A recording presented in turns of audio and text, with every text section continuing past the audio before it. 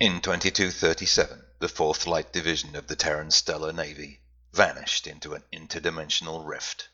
Now they wear the Crimson Sword and Planet uniform of the Terran Stellar Empire. The union of spacefaring planets is but a ragtag alliance of rebellion. Ambition and oppression surround them. Who can be trusted? Who must be watched?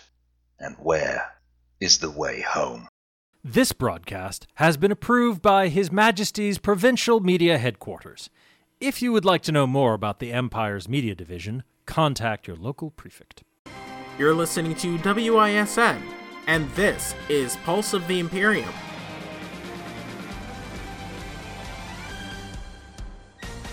This cycle, on the Pulse, 4th Hunter Group is clearly earning the eye of the Emperor as it recaptures Crescenda Command Center, liberating the people from a bug infestation.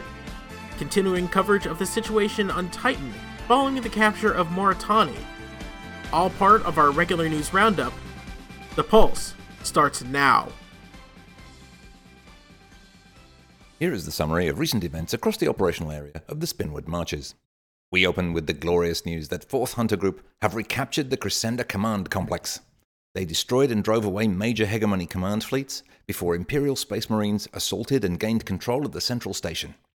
Intercepted communications indicate that the insect infidels expect to be driven from Imperial territory, but plan to create as much mischief as possible before they go. Our hearts go out to the oppressed masses of Crescenda, but have no fear, the Empire will attend to you shortly. Populations throughout Crescenda are suffering due to the neglect of their insect overlords.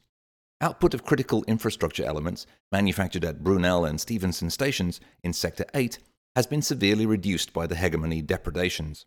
4HG escorted a vital convoy of engineering supplies to jumpstart production. A large pirate flotilla ambushed the group and succeeded in boarding ISN Relentless, causing many casualties among her courageous Marines. The Whisper of Oblivion became a full-fledged cry from the heart when she fell among multiple overpowered pirate craft and lost power.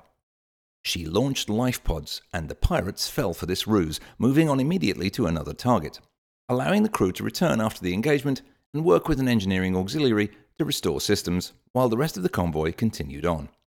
Relentless and Invictus had their work cut out protecting the convoy from hostile fleets. Each took heavy damage and had to rotate out while her sister ship covered for her. Invictus suffered severe and ongoing damage after intercepting a booby-trapped ship apparently fleeing the sector. After safely arriving and clearing the area, Relentless escorted the limping Invictus to the shipyards at Cerberus Command. During Oblivion's repair, she intercepted a number of distress calls from the industrial complexes to the core Spinward of Crescenda. The calls were directed to the TSN, but went unanswered, and so Oblivion moved to investigate.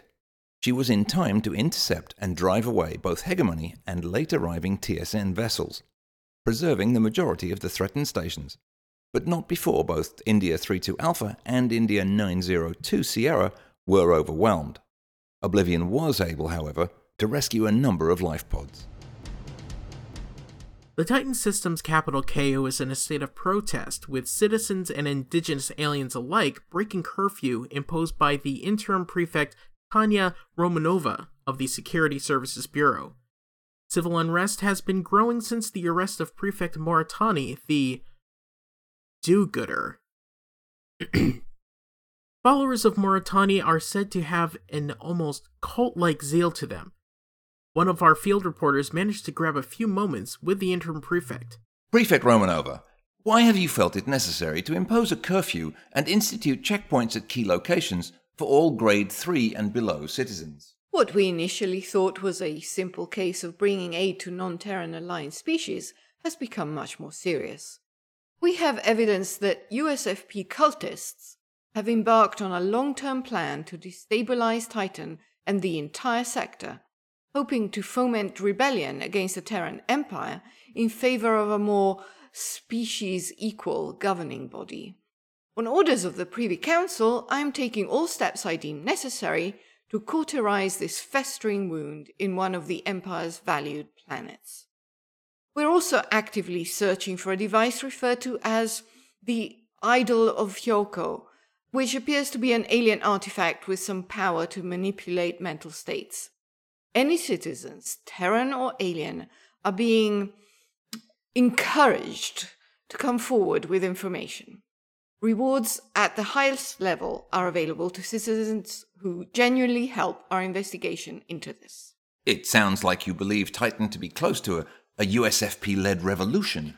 I wouldn't describe the situation in such drastic terms. We believe that current sentiment is down to the effect of this artifact, as opposed to genuine USFP sympathies, which is why we're actively seeking it. We believe that Prefect Moritani may have used it to support his election campaign. Therefore, his trial has been suspended, pending approval from the Privy Council for advanced interrogation of Moritani and his associates. Thank you for your time, Interim Prefect. And that's all we have for this cycle.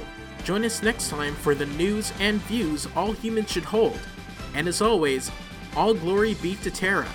This has been Pulse of the Imperial.